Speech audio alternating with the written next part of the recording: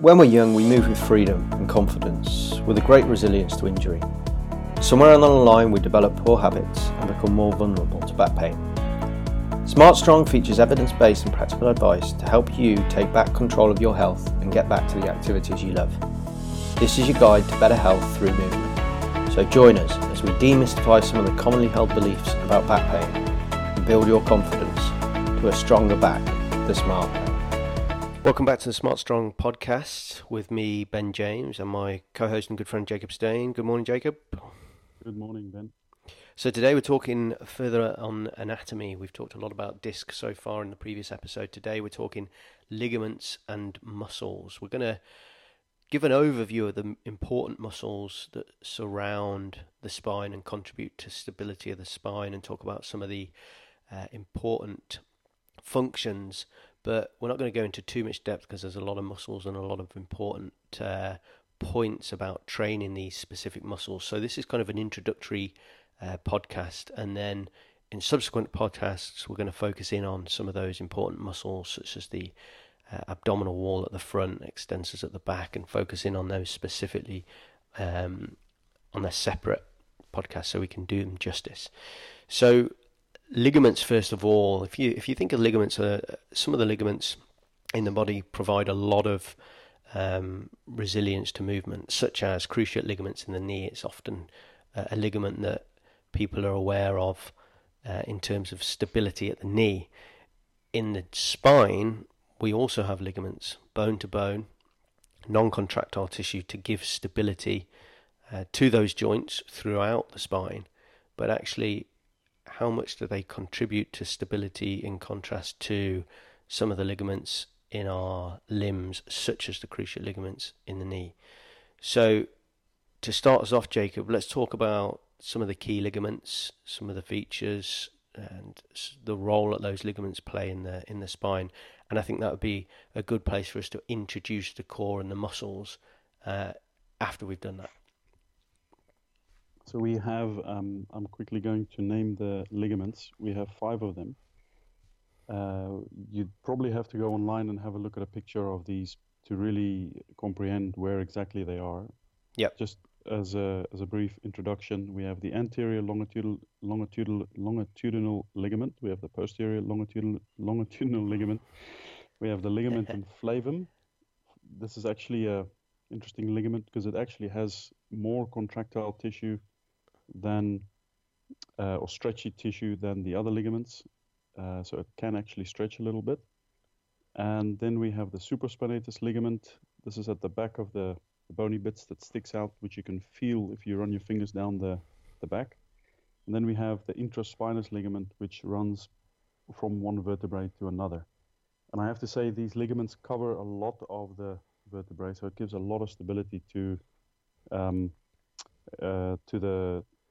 the vertebrae when we remove the function of the muscles. So that's the point here, and that's what Ben was saying about the knee and about the cruciate ligaments providing a lot of stability in the knee. The ligaments in the back, interestingly enough, are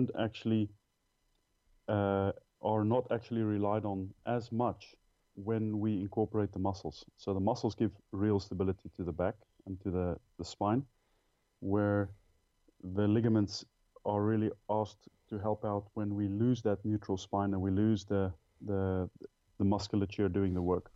Then we go into the function of the ligaments, and that's something that we're going to discuss a little bit more.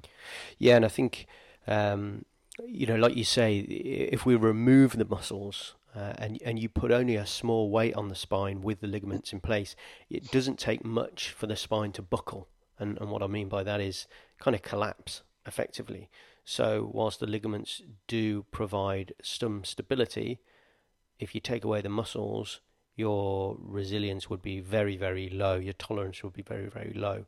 But what is important to say is when we're in those sustained poor postures, like those poor seating postures or flexion, as we've kind of reiterated on a lot of these podcasts, you'll start to put strain on these ligaments, and those tissues can then start to creep, and they start to kind of stretch.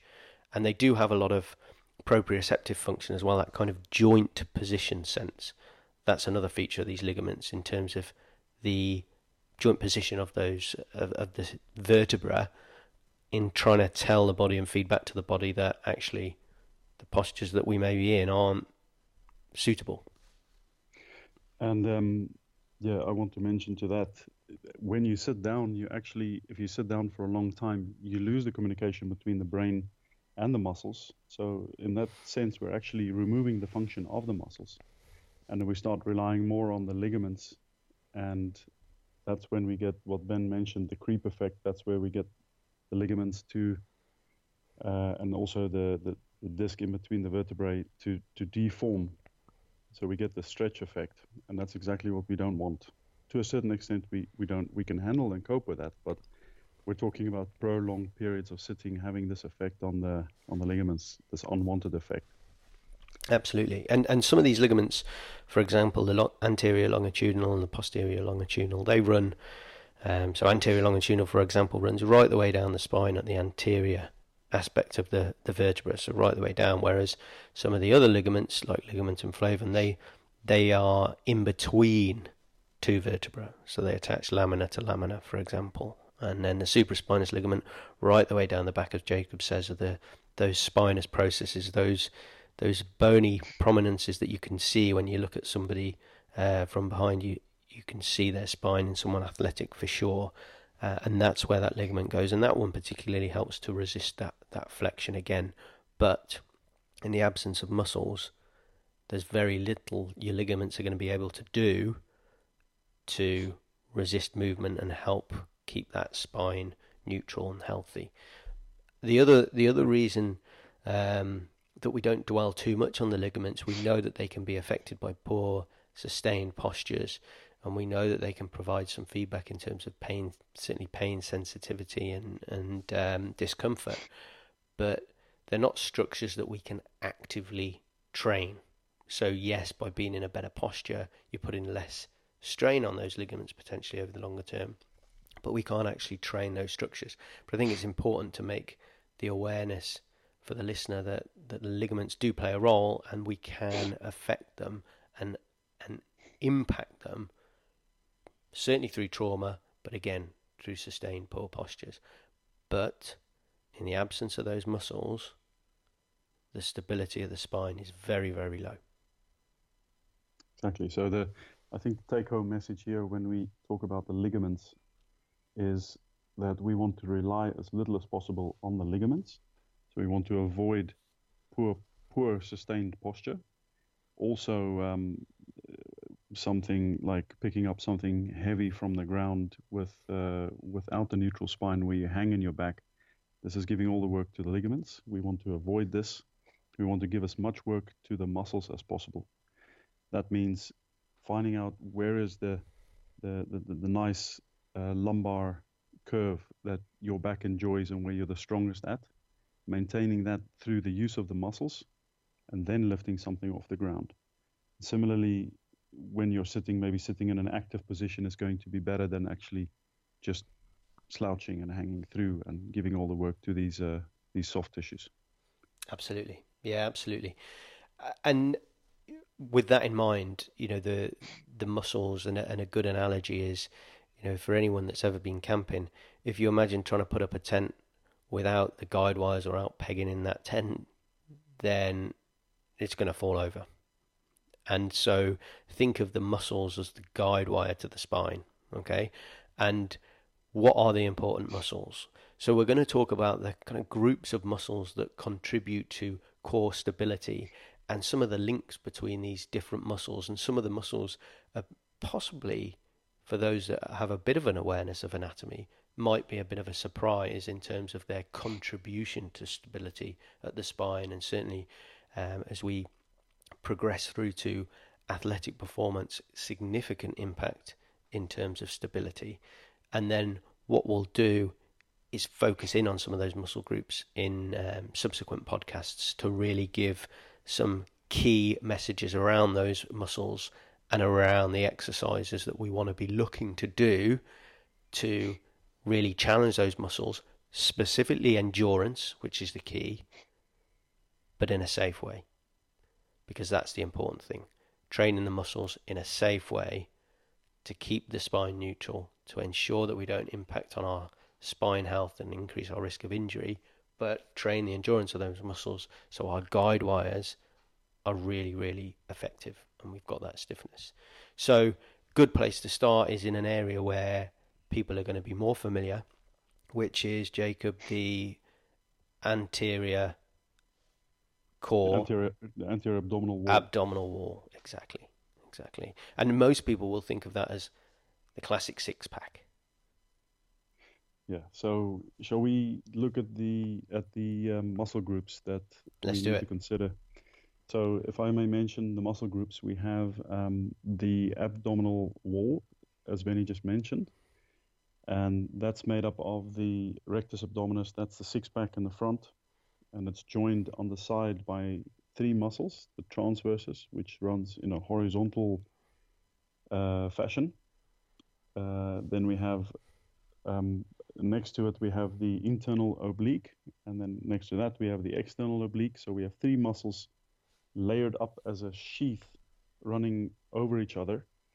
And they interestingly enough, they actually contract in different directions. So if they all contract, we get this taut band similar to the skin on top of a drum. And that's joined to the front, the rectus abdominis, and this forms the abdominal wall. They run from the chest bone down to the pelvic bone, and they run on the side all the way back to the back muscles. Exactly, and that I think is something that is important to mention, because not all of these muscles are just joined from a bone to a bone, as you might think of something like the hamstrings, for example. So these muscles are connected to other muscles via fascia, which is another connective tissue that we won't go into the detail of, but these muscles are joined together to form almost this barrel around the spine, and that's why we always talk about training the muscles as a unit, almost as an orchestra, because without them working collectively together in synergy, then again we're not working effectively. And I think that's where a lot of people fail, particularly those that go to the gym. They're all always focused on trying to isolate muscles and trying to isolate through particular exercises, such as the sit-up, for example. It's a classic. Yeah, and when we isolate these movements and we train only specific muscle groups, the translation to everyday life becomes very, very poor. When our bodies are asked to do something heavy or find yourself in a difficult posture, and you're not capable of actually using the core in a proper way to protect your spine because you've not been training that way, then I think, and that's what I also see, a lot of people are surprised that they do go through their back, or they have an injury somehow working in the garden, and they don't understand why, because they go to the gym 3 times a week. Absolutely. And I think that's what we want to clear up for a lot of people. How do I train effectively and make sure that it translates to the outside world, the things that I do every day, so I'm a little bit more resilient. Yeah, exactly, and it's that classic. We've both seen the patients whereby, they'll have friends that don't train and they don't have any back issues, and they themselves train and they do have back issues. And what you often find and what we see is that poor exercise choices in the gym, particularly after you've maybe been sedentary and sat at a desk all day, poor exercises in the gym, as we've mentioned on previous podcasts, can then cause the trauma initially, or they can certainly compound the issue of that sedentary posture throughout the day. So it's all about exercise choice, as opposed to, I'm just exercising, therefore I should be okay. Yes, and I think that you can you can look at it in 3 ways. Are my exercises making me stronger, more resilient? And the second option would be, are they having any effect? And the third option is actually, is it making the problem worse? Is it giving me a problem? Is it affecting my back in a bad way? And I think a lot of people, I talk from experience, if you've been to the gym and you feel the next day that your back is, your back feels pretty bad, and maybe you've done a little bit too much, Hmm. and or maybe you've moved a little bit too much a little bit too much through the spine. So I Yeah, think these are things you have to pay attention to, and absolutely. get to know your own body better in that way, and understand what you're capable of having. Yeah, absolutely. And as always, if you are going to the gym and you notice there's an exercise that may increase that back discomfort, like we've said, we're always looking to remove the cause of pain first. That's our first step. So stop that exercise if it's causing you discomfort, because there might be a more appropriate exercise, which we'll be covering in these podcasts and on the website for more safe, shall we say, exercises Yeah, for your training. So it's definitely something to, like you say, be much more aware of, and it's about education, because unfortunately some of the PTs are very good, but some are not so good. If you go into a gym where you're not getting that appropriate advice and the education isn't there to support you, and so you really are at risk. So that's not to put you off training, it's just, as always, picking the appropriate exercises, which is what we're here to support. And I guess, Jacob, moving on, if we continue anteriorly, we talked about how not all these muscles are attached bone to bone via tendons, but they attach via fascia as well to other muscles. And anteriorly, what might surprise a lot of people when we look at the core and that kind of barrel are the pecs. There are links there with the pecs, which is when we say brace, we are looking to recruit the pectoral muscles as well. yeah, the pectoral muscles, the chest muscles.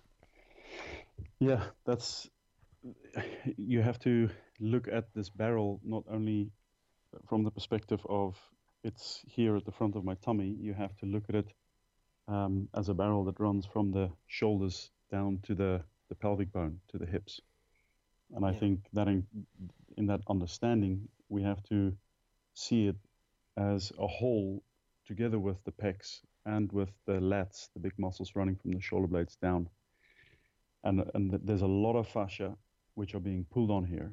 And the idea is to actually be able to stiffen the whole Hmm. area between the shoulders and the hips, and so Yes. that we can propel ourselves forward through the hip, or generate force through the shoulder.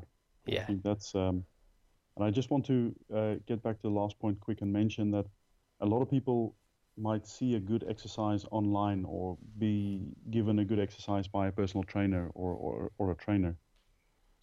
And then it's supposed to be good for you, but you might still experience some pain or discomfort. Well, the question is, like Ben said, is it the correct exercise for you? And secondly, are you actually performing it well? I want to mention that sometimes it Hmm. is a good exercise, but if you tweak it just a little bit, you're going to see that it has a very different effect, or it removes the pain that you feel during the exercise. Great point. Yeah, no, great point. You see a lot of poor form in the gym, and the exercise, like you say, might be right, but it's just the technique and the way it's done. And again, if you're not in a really good gym, then maybe the trainers are just not aware of it, or maybe their role is not to interrupt and advise. And I think that's where they fall down a little bit. I think that should be an important role, that they're observing different people and making sure that those techniques are correct. If, of course, they Yeah, understand what is good technique. But no, I think that's a great point. That's a great point. And moving yeah, round to the back, we've talked abdominal wall, and there's a number of muscles involved, not just the six pack muscle. Moving around the back, we've got the extensors. We've got a lot of muscles in the back. yeah. We have the smaller muscles. Those are the multifidus, and we have the longissimus and iliocostalis. They are the longer multisegmental muscles, and they usually run in a vertical fashion. So they go from head down to feet, and they start at the upper back and they go to the lower back and also into the sacrum, the bony bit just below the spine. And these are called the extensors. So they extend. They cause you to bend backwards. And Hmm. they're usually and therefore they're usually used, especially when you're um, when you're picking something up from the ground, if you lift something from the floor. Yeah. And I think the important kind of point here is there are a lot of muscles and there's a lot of different names. And again, as always, go to the show notes. We've got some great videos and some more detail around some of these muscles to support the podcasts. But try not to worry too much about the individual muscles and the reason for that is there's very few, if any, people that can independently isolate and contract and move those individual muscles. You're always going to move as a group. You're going to find it very difficult, for example, Jacob mentioned the multifidus and the iliocostalis. There's not going to be many, if any, exercises I can even imagine where you could train one of those muscles over the other. You're always going to move them, again, collectively. But when we talk in a little bit more in detail about these extensors, there are some important points to raise about these muscles. And I think one of the most important things in terms of the take home of this group of muscles for this episode is the line of drive and pull of some of these muscles only work effectively if we're in the right posture. So if we have neutral spine, one of the roles of some of this muscle group is to pull back on the vertebra, almost stop them kind of shearing or slipping forward. So if you're in a neutral spine, the orientation of those fibers helps to pull them back. But as soon as you bend that spine, as we say, and you break that neutral, that line of pull is gone and it's more parallel to the spine, so it contributes to some compression and doesn't resist that shear. Again, increases your risk of injury. So like Jacob said previously, you might be doing the right exercise, such as a deadlift, great exercise for overall strength. But if you're lifting that with a flex spine, there's a hell of a lot of shear force on that back, which could be the cause of your back pain or cause of your problem initially. So it's sorry to interrupt, just to get back to what we said earlier, that's actually when you give the work to the ligaments. So you're removing a great deal of strength from the muscles, and you're actually handing it over to a more soft tissue element, which are the discs and the ligaments. And like we said, in terms of stability, that's really provided by the muscle. So you have to understand what's happening, first of all, when I have a certain posture, picking up something from the ground, and how do I correct that, and how do I find the perfect alignment. And this is something we hope for you to develop in an understanding of what I'm doing with my body, that awareness of my body in space. And that's what I wanted to say. Yeah, no, absolutely. And then staying on the back, latissimus dorsi, the kind of the muscle that everyone sees, or again, a lot of guys in the gym want to train because it's that muscle that gives you that V shape in the back. And again, it's a muscle that people probably would be surprised, or I would assume would be more surprised, contributes to that stability of the spine. Yes. So why does it contribute so much to the stability? It's basically because it runs from the shoulder blade and the upper arm all the way to the low back vertebrae and to the pelvic bone at the back. And that's a very important and interesting alignment or direction of pull. You imagine the shoulder blade being connected to the low back. That's very important to know. And it's very simple. It creates stiffness and strength in this barrel at the back, but along the whole barrel. And I think we will, in the subsequent podcast, discuss this in more detail, but just understanding that most people aren't actually using this muscle. Yeah. They like to give the work to the trapezius, the muscle on top of the shoulder, running to the neck, instead of actually knowing and understanding that when I do heavy things, I want to activate the lat, because the lat provides the stability from pulling something with my hand, the shoulder blade, all the way to the low back, and that's how I protect my low back. Yeah, and similarly to the kind of chest muscles, pectorals anteriorly, when some people think they're bracing or lifting well, they're often not recruiting both the pecs, chest muscles, or the lats in the back. It kind of they think of it as it's just those abdominal muscles, and then I'm okay. You're in a much better position than someone that's not recruiting those or lifting in a poor posture for sure, but by contracting and bracing from those shoulders, as you say, that stiffness is again just increased significantly. And I was speaking to a patient the other day who I think I mentioned previously to you that as soon as they were drawing those shoulders down and bracing from the pecs and lats, they just felt immediately more confident in their stability and strength in the core. So it will definitely have an impact, and is a muscle that, like you say, we'll focus on in more detail, but is hugely important. And then as we delve deeper, closer to the spine, I guess, there's also some additional muscles that we want to discuss. The QL, the quadratus lumborum, for example. Yes, so I'm going to add to the quadratus lumborum another deep muscle, and then we can discuss them individually. That's the psoas, and the psoas is the big hip flexor. Basically, when you stand and you pull your knee up into the air, that's the psoas doing it. The QL, quadratus lumborum, that also runs from the side of the spine. It runs, basically from the side of the spine to the pelvis, to the hip bone on the side and your low back. And it's a stabilizer with regards to lateral flexion, so bending to the side. Or if you stand on one foot, it maintains the stability in the hip bone, assuring that the hip on the one side where you lifted your foot off the ground doesn't drop to the ground. So it basically takes care of the stability of the spine on top of the pelvic bone. Yeah. And I just want to say this is a very interesting muscle.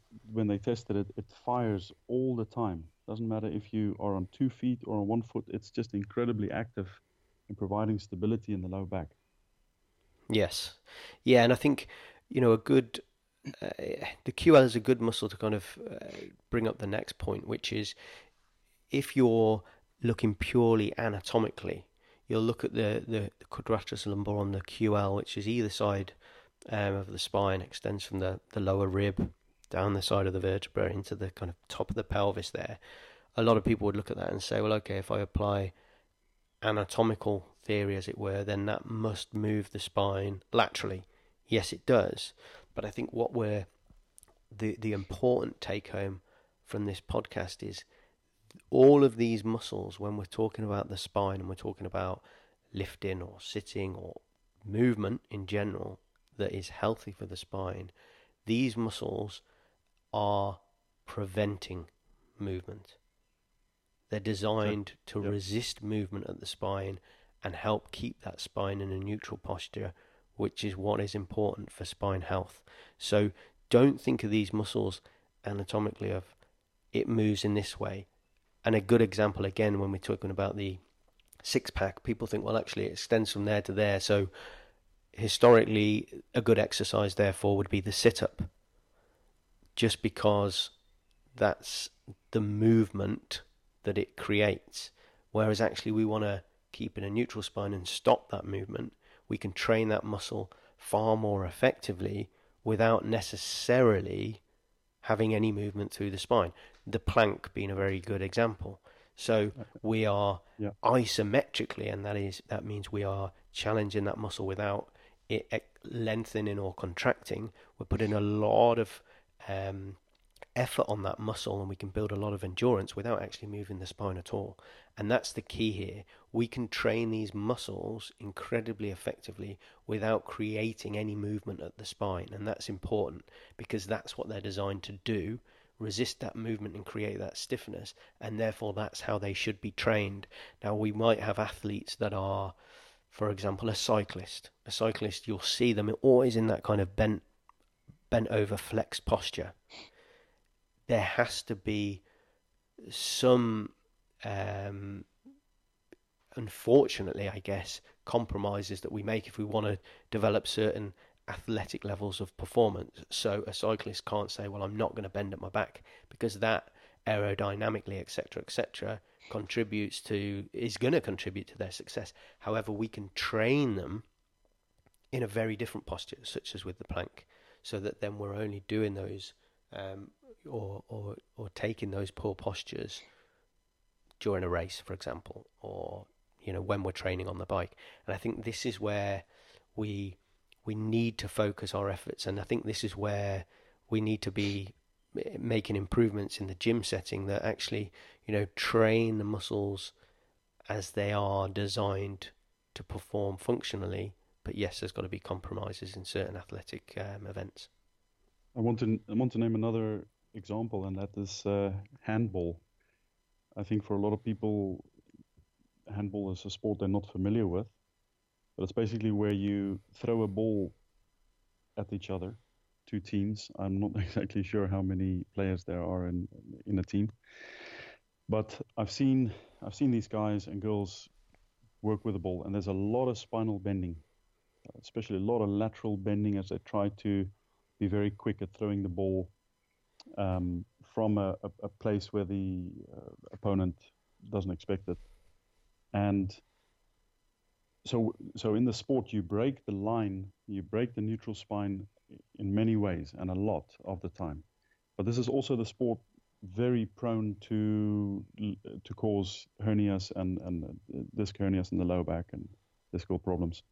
So it's important to understand that the moment we go into making a compromise, we take a risk. There's always the risk of actually damaging tissue, and that doesn't mean that we're going to train a lot of spinal bending for these athletes. We're actually going to do exactly what Ben said. We're going to work in training the spine in resisting movement. So we're going to make it very strong around these segments, so that when we have to bend, we're more resilient and we can cope with it much better. And that's the idea, because we don't want to break the spine in the training. We want to leave that for when we compete. Mm-hmm.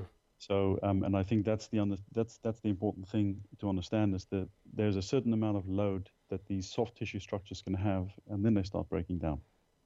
Exactly, and I think that's the great take-home message here from this episode, is that the muscles contribute to spine stability. Yes, we've got ligaments there that will also contribute, but the muscles are your guide wire. There's a lot of muscles that we need to recruit that are important in terms of spine health and resistance to movement, like the latissimus dorsi, that big back muscle, and like the chest muscles, the pecs. And what we need to be aware of is that those muscles are designed to resist movement. When we're talking spine health, they're resisting movement.